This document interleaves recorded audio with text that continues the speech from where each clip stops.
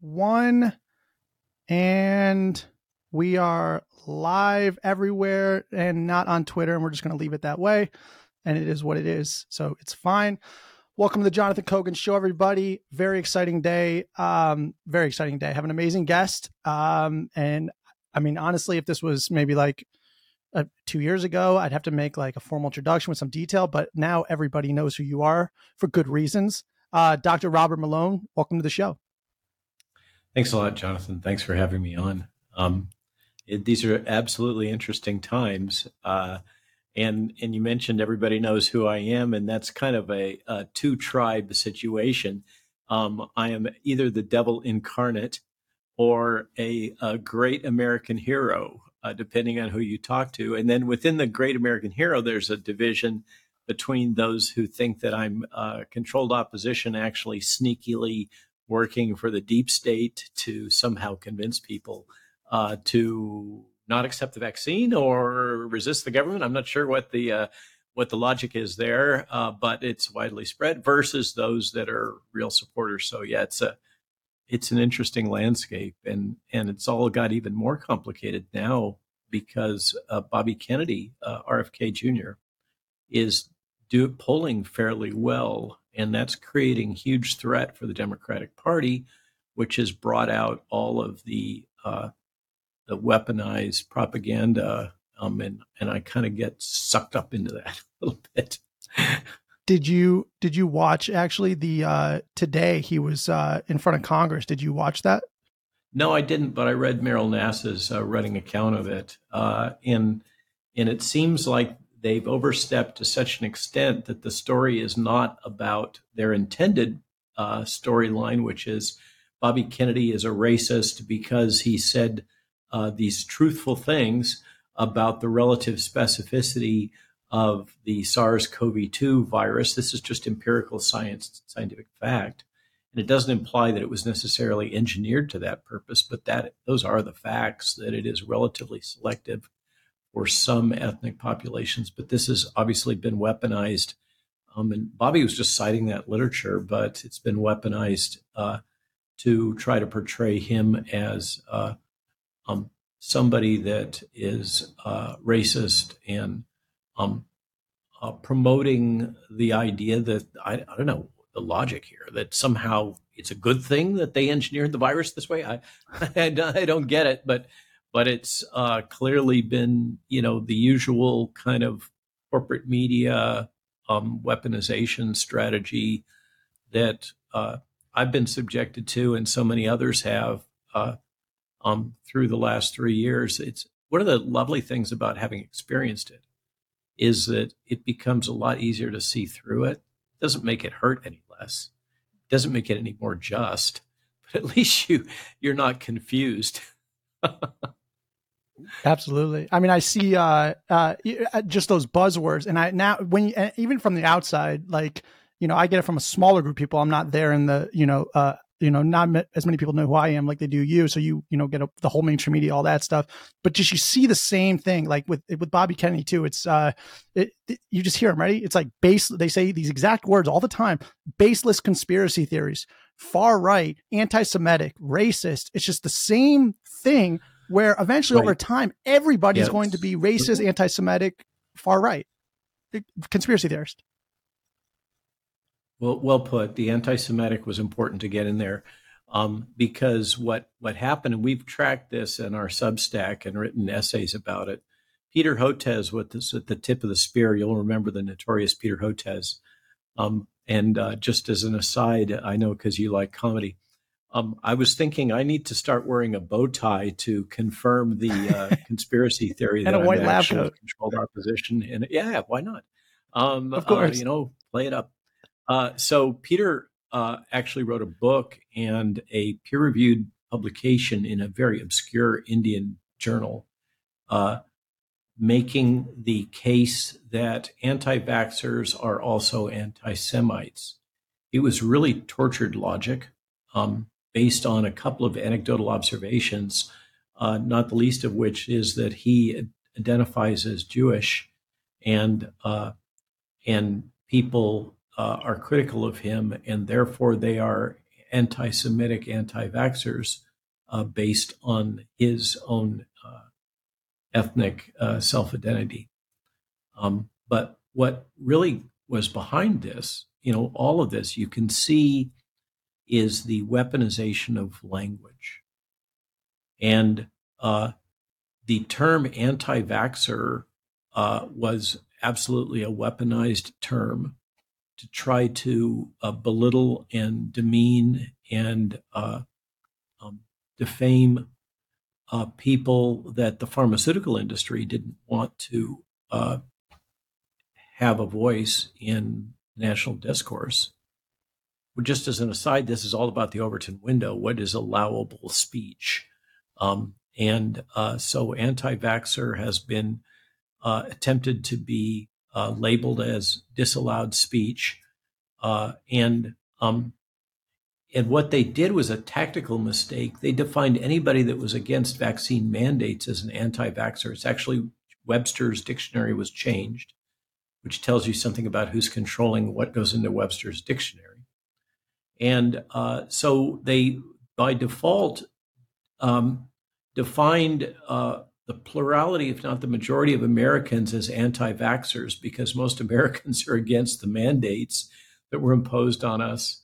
And suddenly the term anti-vaxxer no longer had its magical powers. And so they had to create some other words to substitute for that. And so they tried to build the connection that anti-vaxxer was anti-Semitic, because nobody is anti-Semitic, right? That's clearly outside the Overton window. You can't be anti-Semitic. And otherwise you're not allowed to participate in national discourse. And so that's how that played. And that doesn't seem to have gotten the traction that they wanted. And so now they're having to go to even more extreme levels.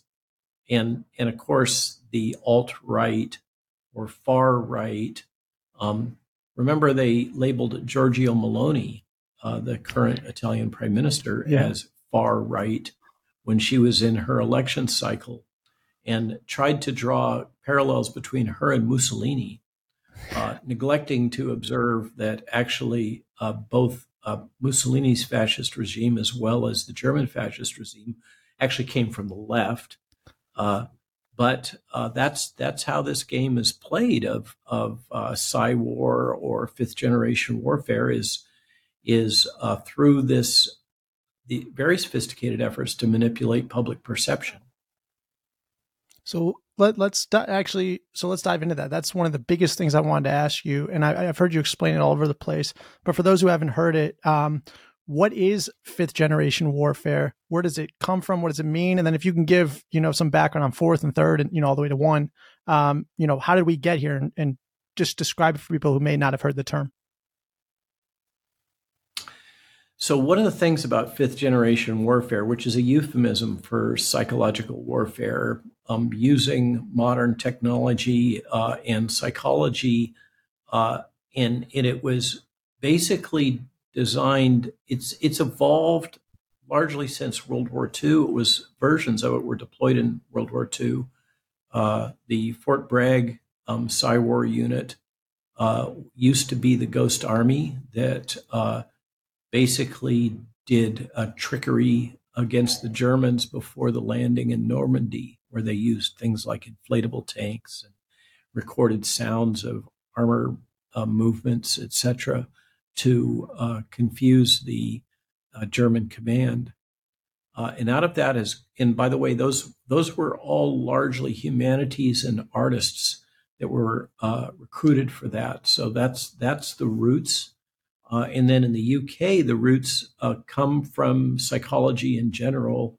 So this is GCHQ and its various operations run by MI5 and particularly MI6. And of course, they're all tied together. It's now very much the intelligence community and the Five Eyes Alliance, which is the alliance of the intelligence communities of UK, US, Canada, New Zealand, and Australia, pardon me. But what is fifth gen warfare as opposed to the others? So let's just kind of walk through that a little bit. And the misnomer is to imagine that all of these generations of warfare exist independently, so that you can't have first gen warfare together with fifth gen warfare, that they're all discrete categories. They're not. It's all a blending. And strong case can be made that fifth gen warfare was deployed by Sun Tzu back in the Chinese Empire. And many of the core principles of fifth generation warfare are enumerated in Sun Tzu's Art of War. So, can you give an example of that? I never heard that before. I don't have the quotes, but for instance, one of Sun Tzu's great quotes is that the objective is to win before you ever engage with the enemy, and you do that through these propaganda methods. There's a whole series of quotes from Sun Tzu that are often cited by the academics and others that have enabled fifth gen warfare. So let's start off with what is fifth gen warfare. This is a suite of technologies that were developed in response largely to guerrilla warfare, which of course has been ongoing for a long time. But in particular, I think a strong case can be made that the U.S. military-industrial complex has never won a battle against a guerrilla insurgency. They lost the Vietnam War, which is absolutely a guerrilla insurgency. Syria is ongoing. Afghanistan, they clearly lost. It kind of goes on and on. Maybe talk about fourth generation warfare, which is this insurgency guerrilla type activity, which is hybrid. It's both kinetic warfare with bullets, and then also Psy-war, in the sense of the insurgents will often tie to an underlying philosophy. Mao is a great example of successful fourth generation warfare, where a political philosophy or religious philosophy is used to persuade actively a populace that the goals and objectives of the insurgents are aligned with the best interests of the populace, whether it's their religious interests and belief systems, etc. And often this is done through a variety of different types of media and propaganda. And in combination with kinetic warfare, bullets and guns and things like this, typically not tanks and jet fighters, because this is asymmetric warfare. Fourth generation warfare basically evolved as a counter to the overwhelming force and capabilities of the U.S. military coming off of World War II and our dominance geopolitically. And so, what's an insurgent to do in the face of atomic weapons and M1 tanks and F-18s and F-16s, etc., and Spectre gunships, etc. So it was devised that one could win these guerrilla conflicts through a combination of small skirmish kinetic guerrilla battles and propaganda, and pushed out into the general populace to get the populace to endorse the insurgency, as opposed to the American puppet government or whatever the opposing force was. Fifth gen warfare was developed and really refined in response to this. And it has a number of key characteristics. Number one is that from the outside, fifth gen warfare looks leaderless. And so this takes a lesson from fourth gen warfare. One of the things that is very effective in Al-Qaeda that I think was learned by the proponents of fifth gen warfare is that after Osama bin Laden was assassinated, the Al Qaeda organization became highly decentralized and just had as a core concept certain strategic objectives, high level strategic objectives, but it didn't have a bunch of tactics that were coordinated from a central command. So it had the logic of defeat the opponent, the religious opponent, uh, and kill Americans, and we kind of don't care how you do it. This is our general mantra, and go forth and achieve, with IEDs or whatever. And the consequence of that is that it makes it extremely hard for a central command-based military to operate strategically against such an opponent because they can't identify a clear leader. So you'll notice with the drone strikes and everything, what we like to do, I speak, not me personally, but the United States military industrial complex likes to do, is to identify an opponent and assassinate them with a drone strike or with a sniper or such like. And this has been the core tactic of the intelligence community now for decades, whether it's overthrow of elected governments or elimination of leader threats as identified threats to the United States. So the whole idea of decentralization. You mean spreading democracy? You warned me that you are a little sarcastic from time to time. So decentralized is a key feature that was taken from fourth gen warfare, advanced fourth gen warfare, and applied in the fifth gen warfare environment. So in a fully operational 5G warfare, which has nothing to do with cell towers, environment, the people that are being subjected to this technology are unaware that it is happening.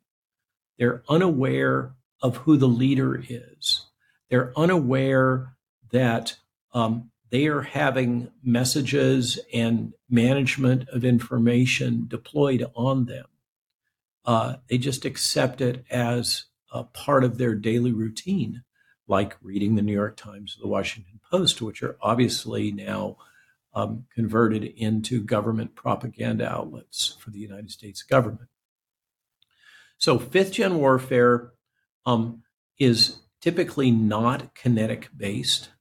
It is focused on civilian populations largely. There is no differentiation between combatants and non-combatants. All are treated as combatants. So you are subjected to the same ethical structures that a formal military combatant would be. In other words, they have no ethical boundaries as to what they can and will deploy on you in a fifth generation warfare environment. Information and the associated psychology of information like nudging, etc., is at the core of fifth generation warfare. And the battleground is no longer for territory in fifth gen as it is for 0 through fourth gen warfare, which is all about territory, conquering territory, controlling territory. In fifth generation warfare, the battleground is your mind. It is what you think and believe. It is the landscape of information that you are encountering. So under a fifth generation warfare operating environment, all information is ideally controlled. So you only have access to the information that these hidden hands, because that's part of the definition, is they should not be visible. These hidden hands are controlling so that you only receive the information they want you to receive. And you only receive it in channels that is spinning it so that you are getting them, you are receiving the direction on how to interpret this information from outside sources. You're not being allowed to think for yourself, and you're not encouraged to think for yourself, but rather you're told what to think about the information that you're allowed to hear or C. And you can see this, for instance, as a great example recently, Project Veritas in the post James environment, where a lot of people don't want to deal with Project Veritas, but they recently captured an interview with a CNN producer in which he said the quiet part out loud, that CNN had as its mission to ensure that Mr. Trump was not reelected and that he was taken out of office. That was an explicit mission at CNN. And they propagated that through their control of information, media, clips, etc.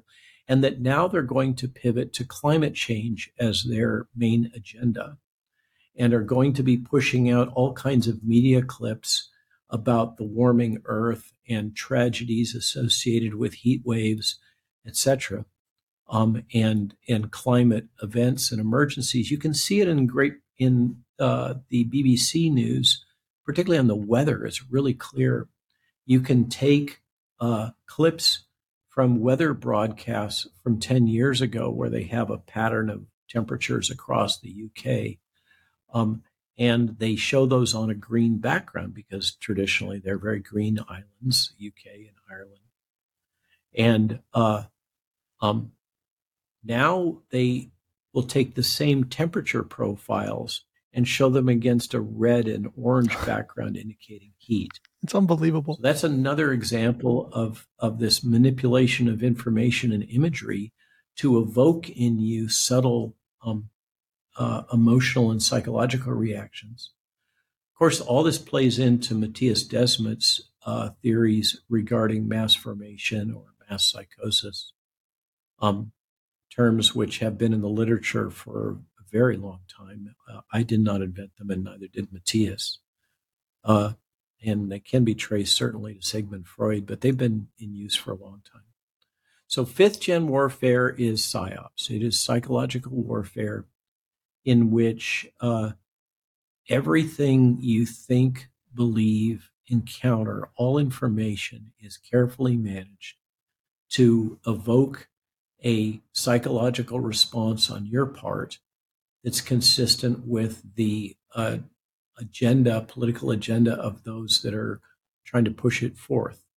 Fourth gen, walking backwards, as I mentioned, is the approach typically used by most guerrilla insurgencies across the world, which is a hybrid of kinetic and propaganda war, often with a religious component.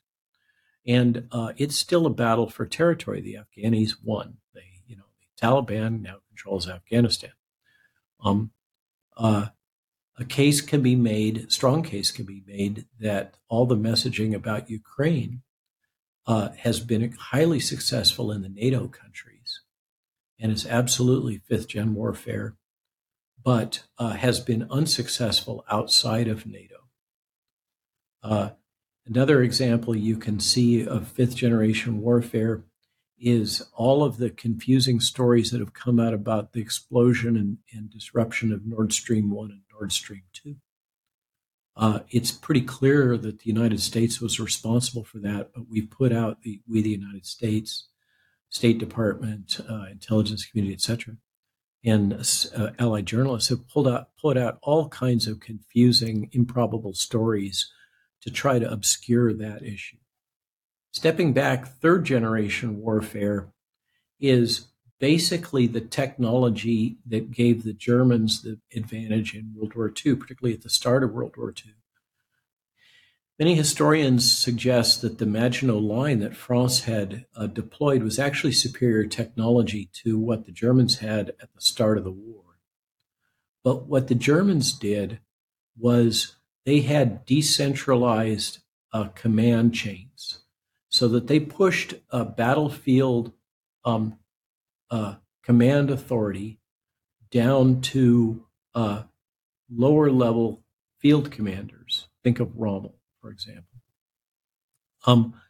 and allowed them to adapt to battlefield situational environments.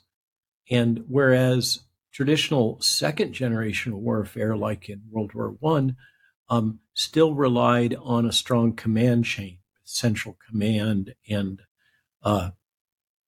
and the line troops and their commanders, captains, majors, colonels, all just performing according to direction from Central Command. But what the Germans did is they allowed the battlefield commanders operational latitude, and that resulted in their ability to basically run around to react in a much more prompt way to threat environments than those troops that were under centralized command. So that was the big change in third generation warfare, which still used kinetic weapons, although they were more advanced kinetic weapons. Second gen warfare is essentially World War I, or a case can be made the Civil War. We still have central command.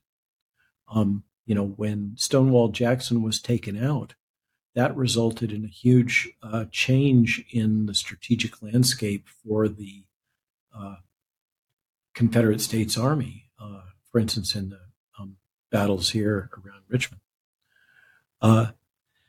So second gen has these more advanced weaponry technologies, kinetic weapons, of more advanced rifles, etc. First generation warfare was more, you can think of knights on horseback, going back to the Peloponnesian War, these massive engagements of large armies that continued through the second generation warfare in the Civil War, for example, and World War I, where you had battle lines and you had this sense of soldiers' ethics, and you would stand the line and advance on the line, and they would shoot at you. Remember, that was the logic behind the British Army as it engaged with the colonial forces in the insurgent guerrilla revolution that was the American Revolution.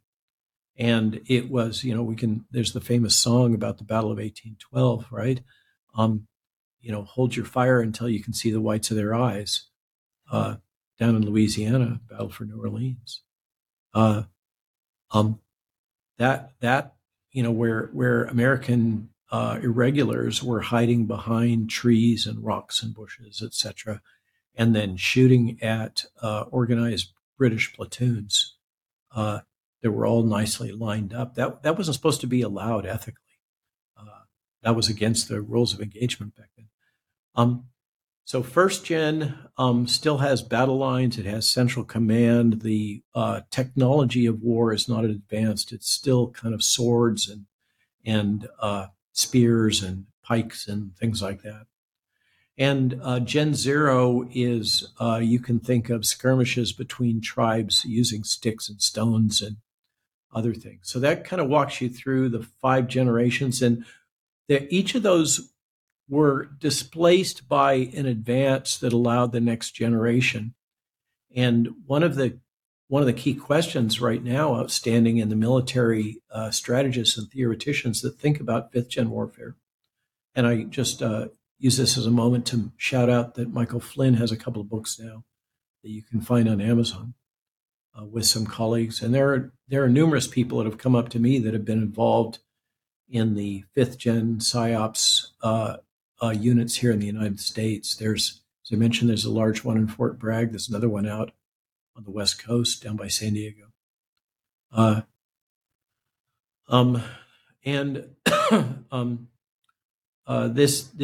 This technology is actually quite advanced. It's based in modern psychology, and it's also based in a very detailed understanding of the nuances of the internet, so the use of trolls and bots. Increasingly, a case can be made that the whole, what's now appears to be disinformation campaign about Russian troll farms and bot farms was kind of a projection. It is undeniable that the United Nations, MI5 and MI6 in the UK, they call it the 77th Brigade. And units here in the United States, largely through subcontractors, have deployed large numbers of individuals who are paid by the government to interact on social media to advance the government's agendas. And we call them trolls and bots, but in many cases, there are human beings behind that.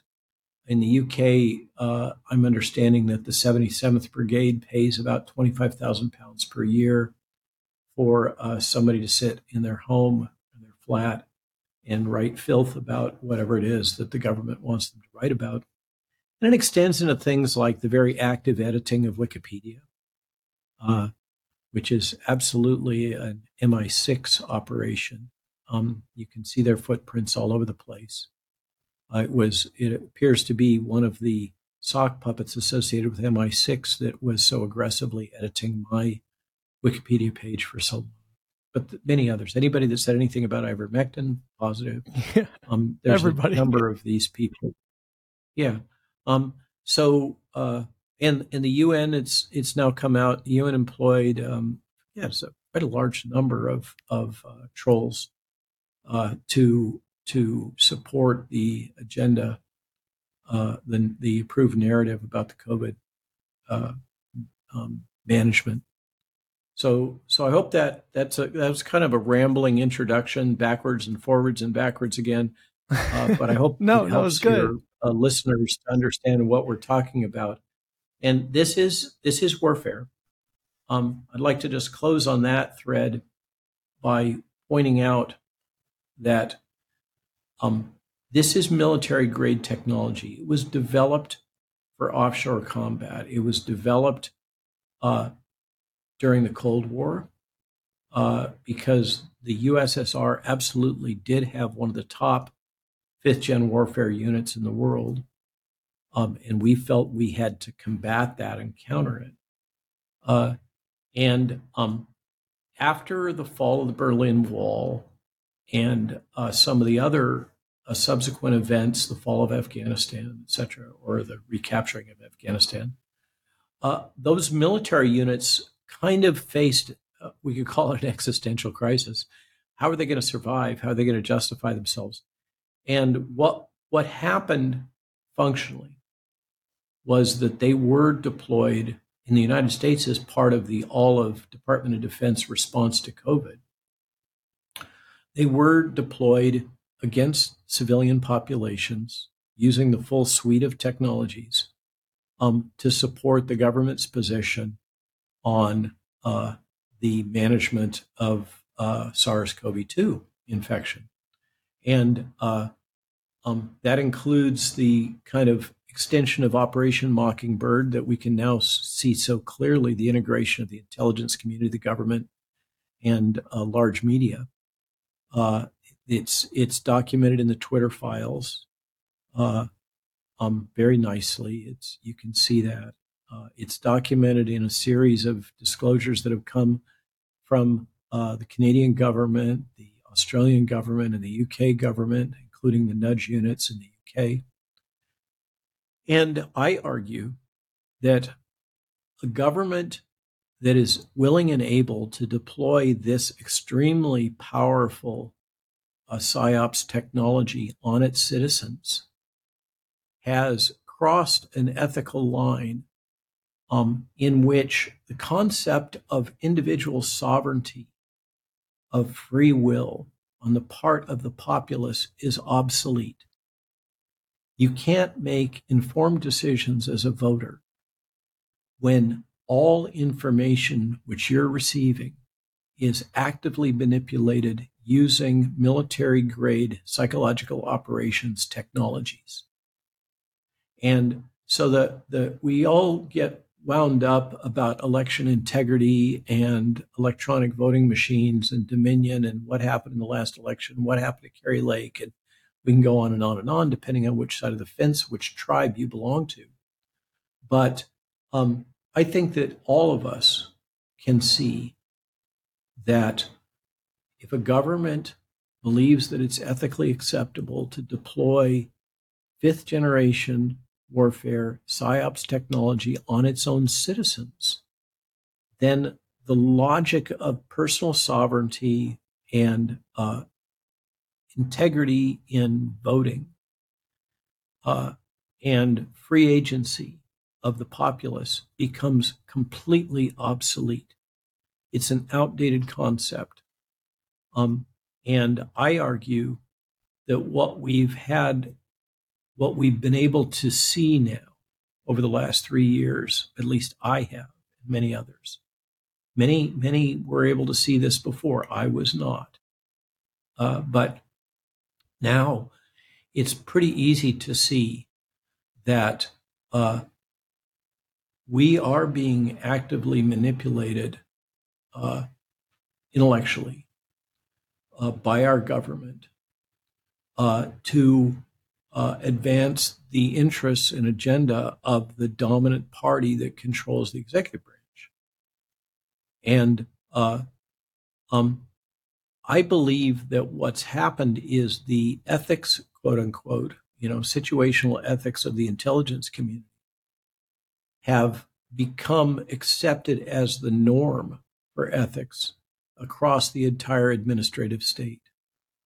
A intelligence community that previously felt that it was acceptable to assassinate, overturn elections, etc., regime change, disrespect electoral decisions by local populations, and engage in all kinds of nefarious activities because the ends justify the means being advancing the interests of the imperial state of the United States and its economic stakeholders, has now become the ethics of the entire DC bureaucracy, the administrative state. And they believe that anything goes, that the ends justify the means. And so it's okay for them to do whatever they need in order to advance their political and organizational agendas. That's where we're at right now, in my opinion. And that's not okay with me. It's not okay with many of us. It's not okay with anyone who listens to this podcast. That's for sure. So there's so many questions. I was writing some of them down, but I mean, these are going to seem like silly questions, but what I can't understand when I think about this, and many times throughout the week, I feel like I'm going crazy because I feel like we're in the twilight zone, and that happens often. And I realize, wait, it really is happening. And it seems so crazy that it's happening. It's just, you don't think it's real. You don't want to believe it's real, whatever. But the people that are helping with these psyops, that are people that are these contractors or part of these institutions that are doing this with the idea of whether it's like overthrowing democracy or implementing totalitarian controls. What I can't understand is these are people that live, some of them live in the United States with kids that live in the United States. Like, I don't understand. They're helping with this agenda, but then their kids are going to grow up in a totalitarian environment. Like, why would they want that? I can't piece that together. Why people are willingly and able to work for like the demise of their own lifestyle. Does that make sense? Totally. And I think that one of the things that I don't understand the psychology either. Obviously, a couple of data points. It's long been known that about 3/4 of any populace is readily hypnotized, among other things, psychologically manipulated. About 25% are highly resistant to these kinds of technologies. Milgram experiment, right? It's also known, there's a number of them. And Huxley has a great interview you can find on YouTube that talks about this, the author of Brave New World and the mentor of George Orwell of 1984 fame, in which he argues that this is a good thing, that governments need a populace in which about 25% are highly susceptible to psychological manipulation, and 50% are generally susceptible, and 25% are highly resistant. This is a good dynamic for governments who seek to control the population. So I think that my sense. Well, let me put it this way. I wrote a Substack in which I talked about the origins of the COVID crisis and my version of what's gone on here, in which I talk about there's no question that there have been nefarious actors. there's also no question that there has been a lot of incompetence. And on top of that, there are various agendas being advanced that have been in development for decades and decades. And they all interact. So, Brett Weinstein, so long ago when we did that podcast with Steve Kirsch, Dark Horse podcast hit, he posited that a lot of this was emergent phenomena because of interacting complex systems. And I saw him at Freedom Fest last week, and he's still falling back to some extent on emergent properties of complex systems. But I think a lot of people just go about their life. They want to feed their family. They've got a nice government job. Everything is compartmentalized intentionally. So they probably have plausible deniability. They don't really understand, what's going on up at the top level, and they don't really want to know. They just want to do their little job, push their paper, do what they're told, and collect their paycheck and eventually their pension, and feed their family and pay their mortgage. So there's that. It's hard to convince people who are economically dependent on a system that the system is a problem. But there absolutely are nefarious actors, and it's hard to deny that there is evil in the world. I think that's been one of the things that has been a bit of a revolution for me as somebody who has taken a position of being scientifically fact-based and grounded through my entire life. It's kind of been my persona, is coming to terms with the fact that there is evil in the world. And whether you want to call it the devil, or whether you want to call it malignant narcissism, or, there's a spectrum of words, but for whatever reason, a lot of the language of religion, for many of us, becomes the only language that we know that can be used to accurately express what is transpiring. It's led me to become more religious, more grounded in theology, and recognizing that there is a transcendent truth and reality, whether you want to call it a being or you want to call it a shared consciousness. There is mysterious things in the world that's behind this, and some people are just impervious to the ethical consequences of their actions, and they don't look out on the horizon. And as you're saying, why wouldn't they think about the consequences for their children?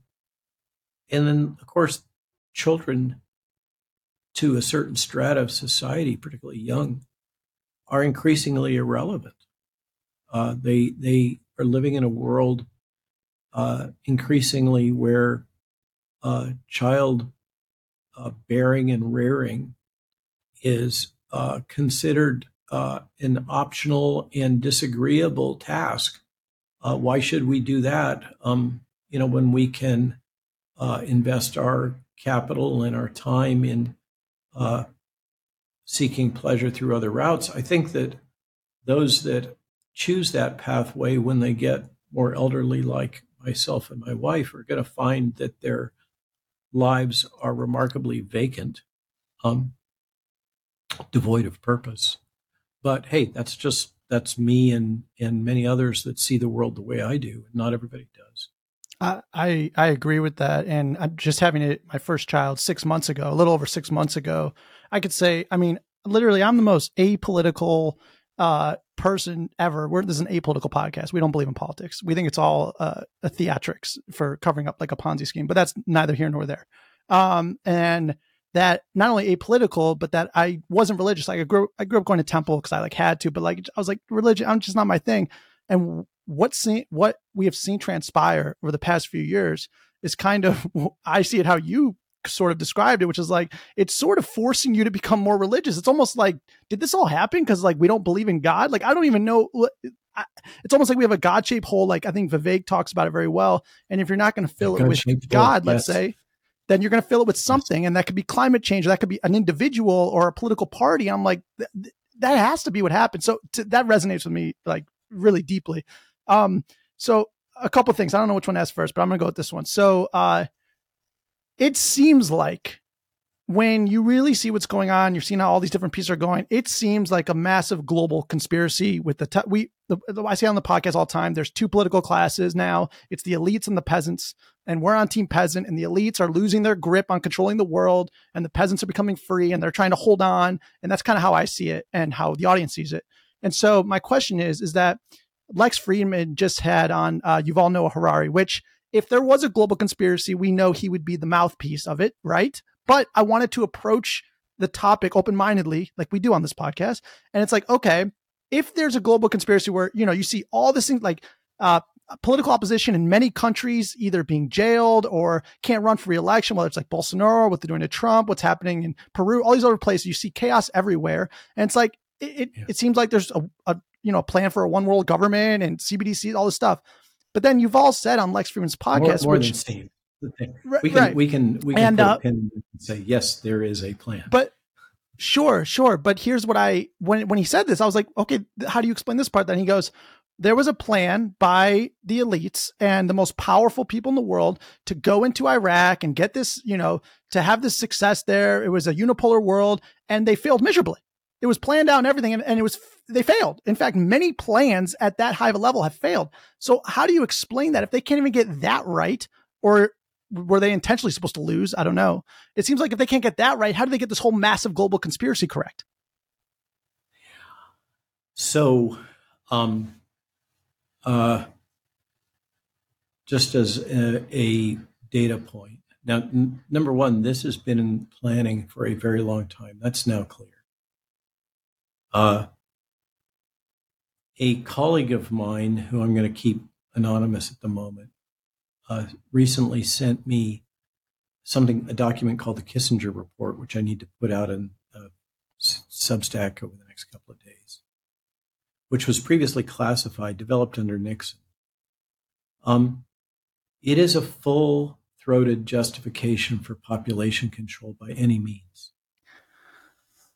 And when you read through it, you see that many of, Kissinger led the development of this report.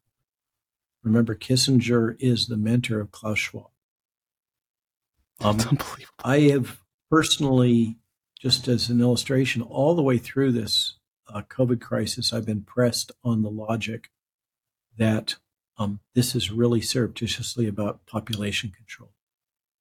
And I've said again and again and again, that may be true or false, but I don't have the receipts. I don't have the written documentation to demonstrate that that's the case. There's also a case to be made that much of what we've seen during the COVID crisis, and Ernst Wolf has been one of the lead proponents of this theory, Ernst Wolf from Germany, German economist, that this had a strong component of economic planning to mitigate the risk of a broad economic collapse that was pending as we were reaching a liquidity crisis, much as happened with the bank failures and what we call the financial crisis or the Great Recession. So I can say now, having read this Kissinger report and reviewed it, I'm convinced that there absolutely is a depopulation agenda. There's a population control agenda.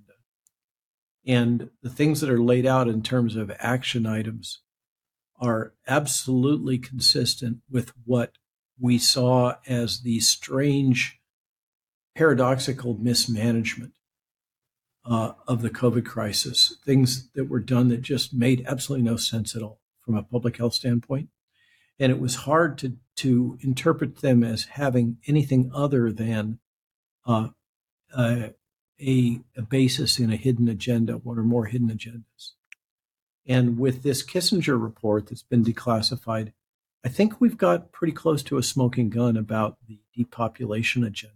And I, just like recently, for instance, all the way through, I've been saying, no. Graphene oxide in the formulations, I think that's probably an artifact. I don't see clear data. Nobody's done solid testing. And then, boom, the document drops, and Pfizer has graphene oxide listed as a component of the formulations. And so suddenly, Ryan Cole and I both have to say, I'm sorry, we're wrong. You were right. There is graphene oxide here. That doesn't mean that we go all the way to the vaccines are making you magnetic and enabling 5G control of your mind, but graphene oxide is in the formulations for what it's worth. And likewise, I think that we're going to see gradual drip leaks of information that are going to force those of us who have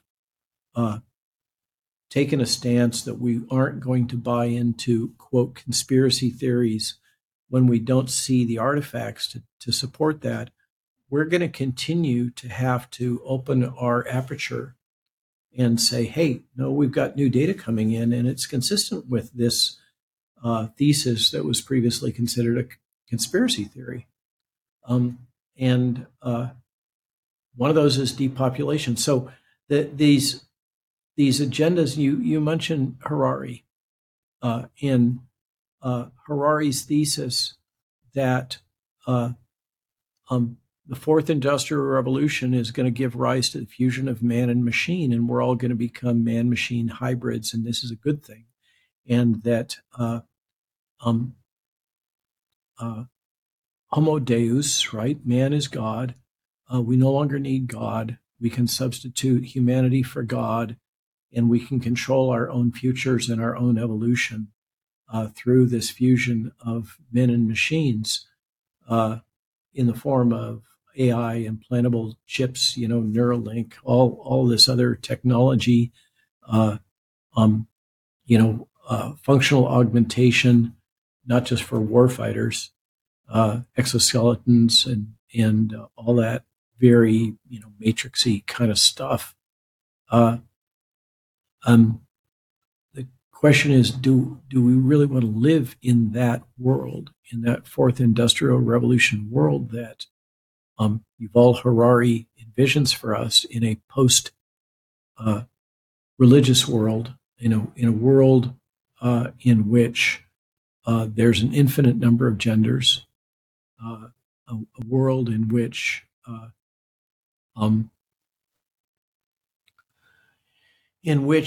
we give up our personal autonomy through these various instruments of central bank digital currency, constant surveillance, and the collection of massive amounts of data on every single one of us, so that each of us can basically be predicted using a virtual model driven by machine learning or deep learning. And in theory, it appears the thesis is that if we only had enough data, the reason why command economies and Marxism, let's say it, have failed in the past is basically the thesis is because we haven't had enough data. And now we can get enough data, we can process that data, we have the tools to process that data. And so we can make a centralized command economy Marxist world work in which, they said it. They said, again, the quiet part out loud, you will own nothing and be happy because everything you think, feel, believe, encounter will be manipulated. You'll live in 15-minute cities in which you'll have a high degree of surveillance and no crime because you'll basically be subjected to an environment that was predicted by the film Minority Report, in which thought crime will be disallowed. it's it's uh, it's amazingly consistent with the uh, dystopian visions of 1984 and Brave New World and so many other texts, as well as the dystopian visions of the cyberpunk uh, science fiction genre, in which it's imagined that there will be the rise of a counterforce of punks. That's hence the name. This originated in the 70s when we had punk music. Punks which would be resistant to these overlord authorities and act in all kinds of different ways to subvert them, largely through digital means. That's kind of manifesting. And I think that Mr. Harari is grossly naive. If you read his books, um, he is not much of a scientist. He's not a rigorous thinker. He's more of a imagineering, a visionary, promoting a vision which is consistent with uh, the frankly the financial interests of the World Economic Forum, which is this trade organization of the 1,000 largest companies in the world that advocate that they should be the ones ruling the world because they could do it more efficiently than, for instance, democratically elected governments. He often refers to it as a digital dictatorship too. You still there, Jonathan?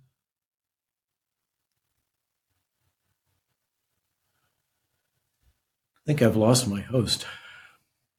Maybe I just put him to sleep.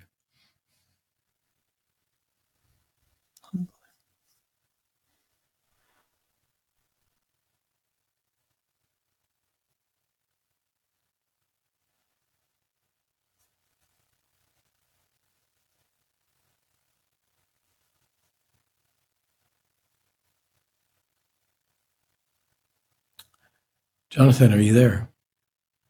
Testing, testing.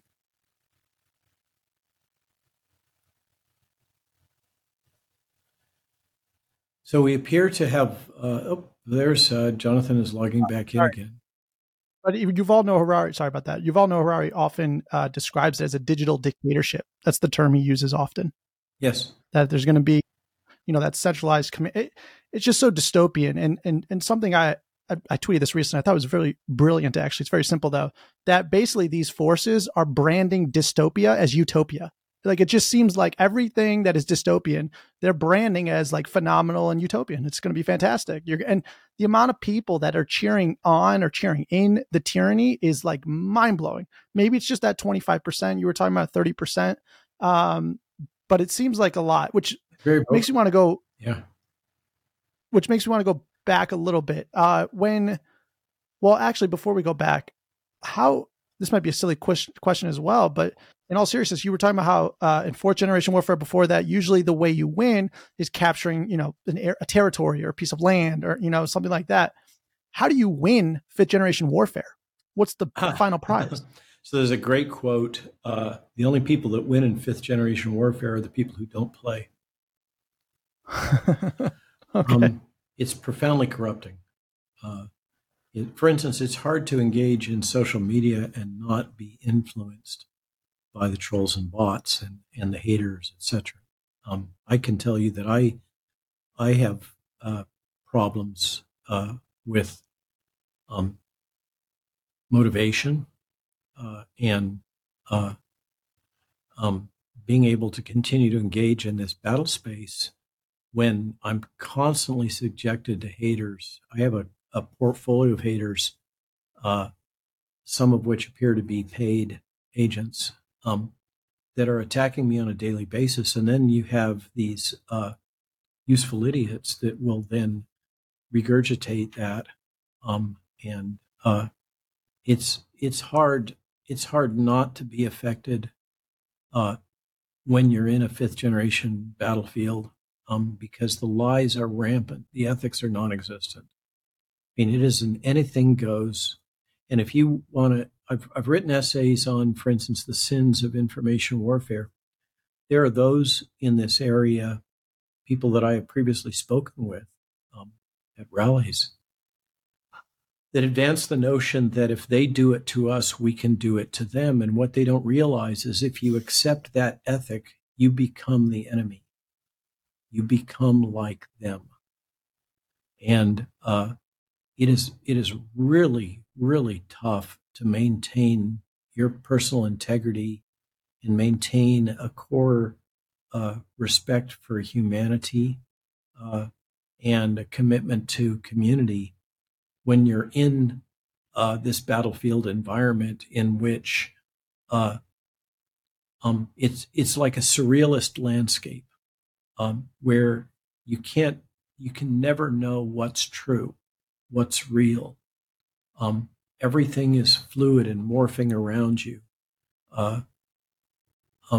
and it's really tough psychologically and intellectually. But doesn't it just test you? Isn't it just a binary test though of are you a principled person or not? You either have principles that you stick to, or then you end up doing the same thing to other people, which means you never had principles in the first place. Yeah, so if that's your criteria, you're going to end up with a very, very small population of people that meet your filter. In my experience, yeah. So that this is one of the tensions is in if you want to build a movement, you want to have members of that movement, but there's a series of dynamics that have played out historically. In another essay, I talk about the Jacobins in the French Revolution as just one example. There are some dynamics that happen in these tribal environments in which it's easy to get caught up in the cult of personality and seeking attention. And for those who, for my wife and I that write this Substack, the battlefield is opportunity-rich space. There's just no end of valid issues to discuss, and we put out a Substack every day. And people are amazed that we cover such a broad landscape. But hey, there's a lot of stuff to talk about. But for people that aren't sure is so intellectually adept, or however you want to say it, if they want to get attention and clicks and likes and revenue and all the things that comes with that, they tend to fall back on the fear porn model of CNN and so many other corporate media, in which to get attention, they have to say more and more extreme things. And so you end up with the assertions about snake venom and that the government is going to put snake venom in the water, advanced by a chiropractor with no background in biochemistry, who apparently is completely clueless about what would happen even if you could make enough snake venom peptide to contaminate an urban water supply, and people were to take it orally, it would just get degraded in the gut. But they even did better than that. They put a neurotoxin fluoride in the water. So this whole thing reminds me of back in the 70s when there was frantic fear about chemists from the San Francisco Bay Area putting lysergic acid diethylamide, or LSD, in all the water supplies. And that would take a heck of a lot of LSD to have an impact on an urban population. So my point is that there becomes a dynamic where people become more and more extreme within one of these tribes in order to get attention and likes and followers and all that dynamic. And they tend to become decoupled from reality. And what happens is both sides, in this case, if we talk about a bimodal distribution, whether you want to call it left or right, or you want to call it Marxists and libertarians, or there's a whole different, set of dimensions that you can use. But if you want to set things up as a binary and say we basically have two tribes and they're in opposition, both tribes have internal dynamics that Matthias Desmet would call countermass formation that drives them to the extremes. and will result in a situation in which those members of that tribe, that belief structure, however you want to phrase it, will be metaphorically beheaded, using the metaphor of the Jacobins in the French Revolution. If you're not extreme enough, then you must be with the other side and you need to be got rid of. And so it creates, there's this organic process that drives people apart. And then that can be readily exploited, of course, by people that understand fifth generation warfare. The divide and conquer strategy is very, very effective and time tested. So all one needs to do is seed into one of these kind of paranoid environments the logic that Joseph is working for the other side. He's a controlled opposition, or he's a surreptitious agent, or whatever the thing is. And then suddenly everybody that's out there on the fringes that's worried about things or paranoid, or just wants to get clicks and likes and followers, starts regurgitating whatever this defamation is. And you find yourself in the same position as, Business Insider spouting crazy stuff about Bobby Kennedy or the recent congressional hearings. It's very deep in humans, these things. And I don't think we're ever going to get around it.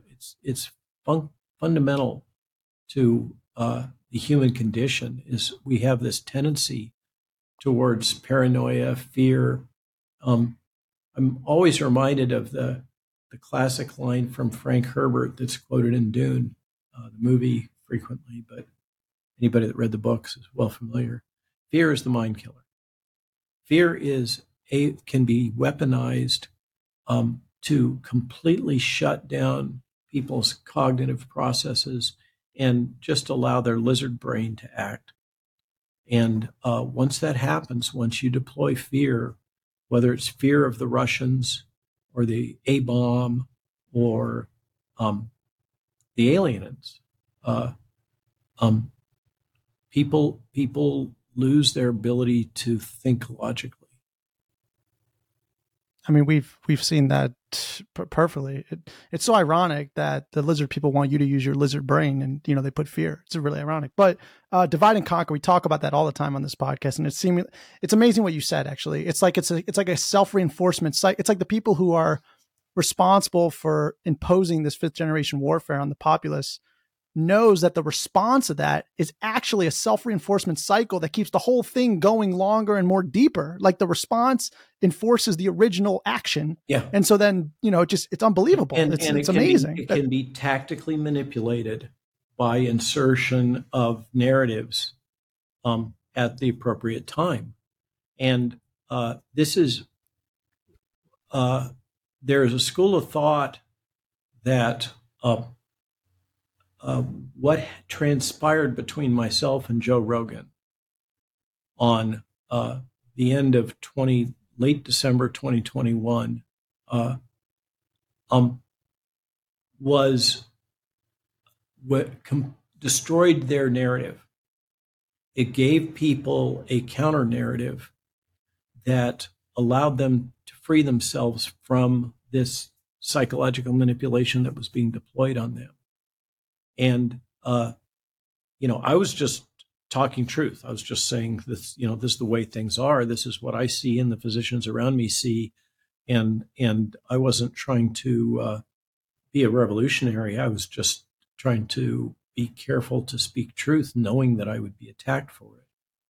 But somehow that simple act of telling truth to the kind of audience that Joe Rogan is able to capture. And I've heard estimates that over 100 million people watch that. But then David Martin's opening talk at Brussels in a recent testimony International COVID Summit into the European Parliament, I understand has been seen by over 2 billion people. Come on. Because it was amplified in Eastern Europe. Oh, wow. That's fantastic. We did a whole podcast on that. That was unbelievable. And by the way, when I heard you on Joe Rogan, I'll never forget. I know it wasn't, we talked about it previously in this podcast, but when you said, I know it comes from, the lineage of, research and all that stuff, and Matthias Desmond, all that stuff. But when you said mass formation psychosis, when you said on Joe Rogan, all of a sudden in my head, I was like, oh my God. And you started explaining it and what you articulated. I was like, holy shit, oh my God. And then I shared it with all my friends in my group chat. And I immediately got responses of an NPR and a Business Insider article of how you're a fringe physician and a whack job and all this stuff and conspiracy theorists. And I go, guys, fringe physician that's captured literally 10 billion in grants and contracts for my clients, has over 100 peer-reviewed academic publications and over 15 patents, of which a number of them are behind me, that cover DNA. We have a lot of fringe. Pretty fringe. We had fringe epidemiologist. Jay Bhattacharya is also fringe epidemiologist. We've had him on the podcast. So fringe, take it with everyone knows what that means now. We're now getting to the point where we have a language translator. When they use the term fringe or far right, it means, right? I immediately go listen to that person. Yeah. Immediately. I was like, we got another one on the team, baby. Let's go. Which shows that they're losing that war of words, at least within our cohort. And the problem is it's so easy to convince ourselves that because we're all talking to each other, that we are in our own reality bubble. And the problem is that as we sit within our reality bubble talking to each other, using the language that we all understand, our opponents are able to create boundaries that make it so that our words cannot reach the persuadable middle. Wow. That's so, I think about that. So from how people react in your personal experience after that Joe Rogan, well, I'll ask, after that Joe Rogan podcast, you were shoved in the public spotlight, probably against your own intentions. You probably didn't even want that because it's nicer to have a private life, but there's benefits. So how people reacted and people within your inner circle and strangers compared to you still travel around now to all different places and talk to people. Is the reception different? Is the cohort getting larger? Are you seeing a difference, or like you just said, I only see it because I'm in the cohort? So one of the problems is that when I'm out in public, there was a period of time where I was getting a lot of, like, I could walk through an airport and 3 or 4 or 5 people would recognize me. Young men would fist bump me, which was an odd encounter. And that's largely died down. I was just at Freedom Fest, and I was only there. I wasn't invited by the organization. I'm talking about Freedom Fest in Memphis. And I was only there because somebody that's setting up a super PAC for RFK Jr. wanted me to be there and wanted me to participate in some questioning of RFK for press and some other things. So I was just there out and about. And it wasn't anywhere near the crush that it was at Freedom Fest in Las Vegas last year, where I was kind of mobbed. But is that a good thing, ironically, which is like more people are aware so they don't have to go to these events because they're like, oh, we know now. I don't know. You know what I mean? I don't know the answer, but to get to your point about the public encounters and pressure, I was really struck. There's always some degree of starstruck. Oh, Dr. Malone, you're such a hero, blah, blah, blah, which is okay, fine, thanks. I appreciate your support. There's one young woman from Northern California that came and started talking to me, very intellectual, skinny woman, glasses and all that.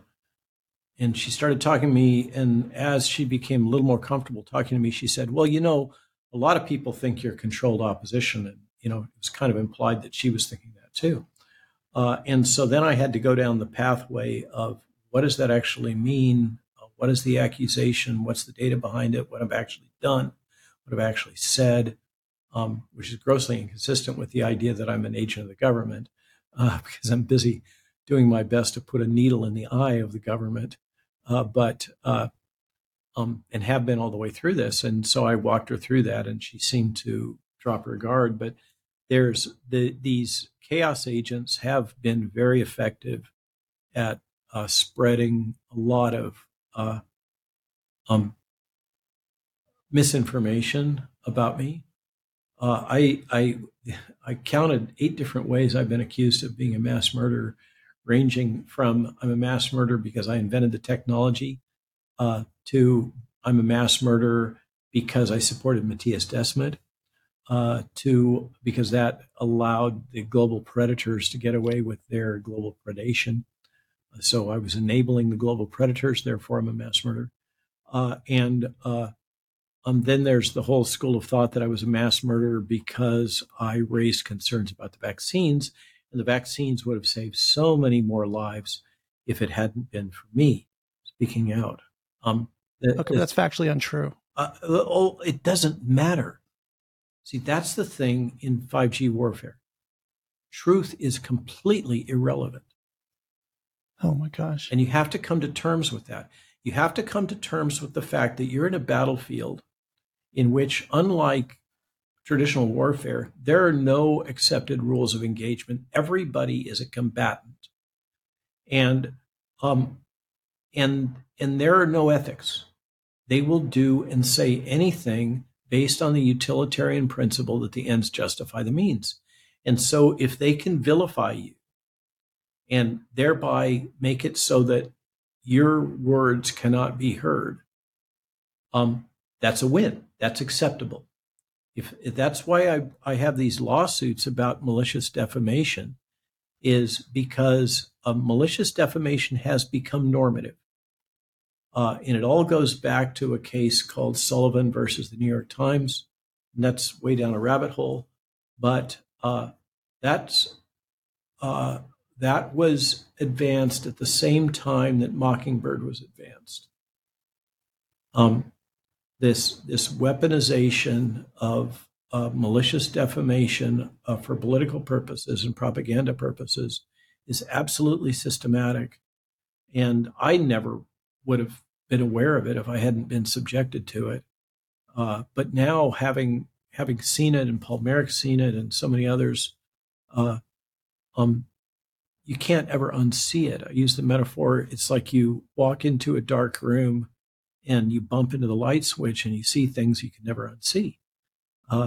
You become aware of how deeply and systematically and for such a long time the U.S. government has been propagandizing all of us. So let me ask you just a personal question real quick, which is, you've already done a lot in the past few years. Why not just delete just X out of this game, just live on the farm, just why not just, I've done the best I can, delete the social media, delete everything, live happily ever after. So, for one, I had a consulting practice that I developed together with my wife for over 20 years, R.W. Malone, MD, LLC. We consciously chose to destroy that when we came out and spoke about things. We knew that that was no longer going to be a viable business model, and that I would be burning a lot of my former clients and would become persona non grata in that sector. And in fact, that's the case. I don't expect to ever get security clearance with the Department of Defense again, for example, nor would I want it. And now Substack is our primary means of support, that and selling horses. So we all got to pay the bills. I got to feed the horses. I got to buy fuel and diesel and maintain the tractor and everything else. And I have to have revenue. So Substack has enabled that. I don't have a Malone foundation backed by multiple billionaires donating large sums of money like some of my colleagues do. I'm not selling vitamins and supplements. I never have practiced medicine. I've always been a clinical researcher. So I don't have a choice. My wife and I don't have a choice. We have to stay in the game. Uh, and this part of why the studio here is what it is with its capabilities is so that I can interact with folks like you in a professional way, or with Real America's Voice or Steve Bannon or whomever. And I can start putting out podcasts of my own through Substack or other mechanisms. I don't have a choice to just step back.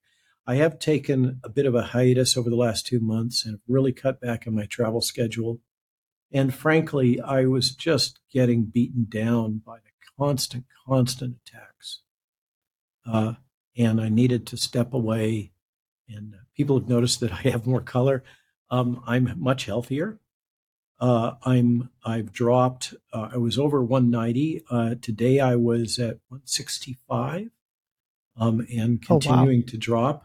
And I'm working hard at it. And physically, I'm in better shape. I used to be able to outwork a 20-year-old just because I know how to use my body, and I've been working with my hands and my body my whole life as a farmer and a carpenter. Uh, and so I'm in much better condition now, and I'm traveling a lot less. It's a lot better for mental health, and there's the whole issue of the burden of responsibility when you're given a gift of of being able to reach people with your voice and your logic and your writing, um, to carry on with that responsibility. Um, and that's kind of how I see it. Is I was given an unexpected gift, and I should use it wisely in the service of my country and my fellow citizens, in opposition to what I see as the evil that has been revealed to all of us. And I don't want to shirk that responsibility just because it would be convenient. Hope I've answered your question. Yeah. Yeah, no, absolutely. The two things I thought, what Matthias Desmond says is, the best way to counter this is you got to keep talking. And so I thought that was a big reason that might have been behind you got to keep speaking up. That's the only way to counter it. Otherwise, just talk, the population and will speak go up. even deeper into the crazy, into the mass formation. Yeah, so there's that. Right. And that's why Bobby Kennedy's also a big threat, because he has a much bigger platform now because of that, which, well, I guess, okay, fine. We'll end on this. Well, I guess first I just want to ask, just 'cause I'm curious. So when you're able to financially retire, will you retire, or will you still think you will stay in the public spotlight? I doubt that, I'm not making that much off of Substack. It's You know what I mean? $1 million Whenever not you're able hands. to, Get financial in this environment. Are any of us ever going to be financially stable in a world where we're facing hyperinflation, central bank digital currency, and all of the ancillary toolkit? Those of us that are more middle class are never going to be free of the specter of the boot on our neck. So I don't foresee a time in which I would have 10 million in gold in the bank and I can just tell everybody to go, bite. I just don't see it happening, and I don't know that I could find happiness in a world in which I was just following the guidance of Voltaire and going and working in the garden. So I don't know. Seymour Hersh is still banging away, revealing stuff. yeah. And I just read another one of his articles this morning.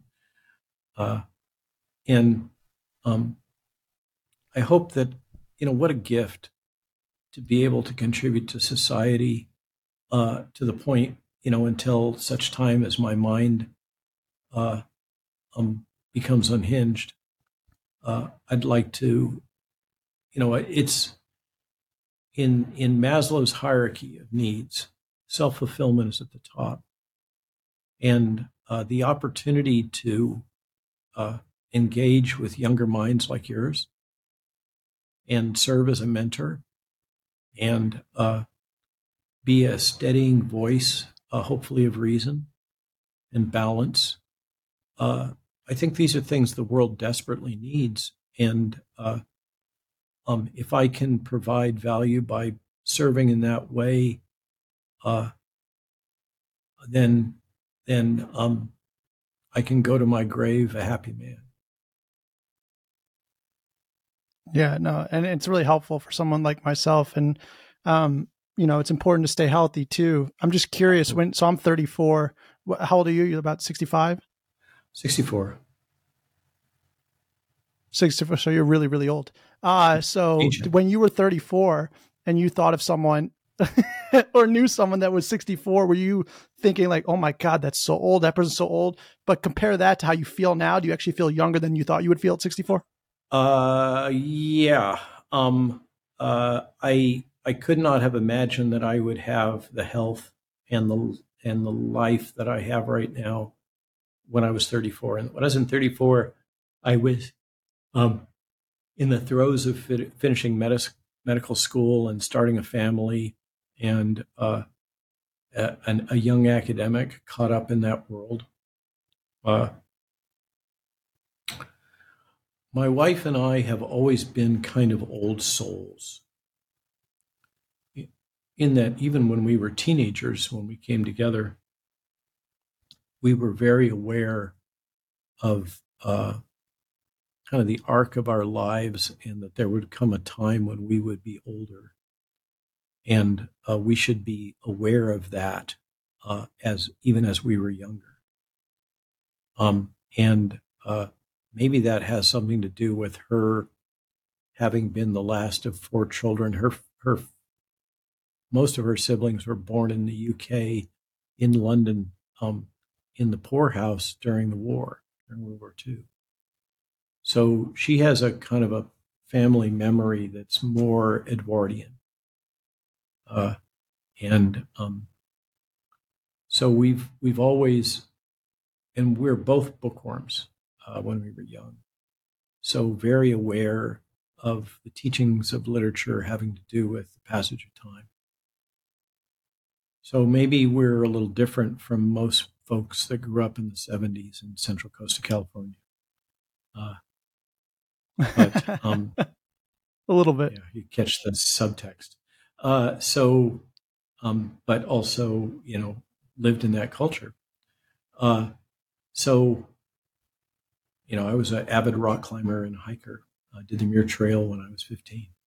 Hung out in Yosemite a lot, climbing.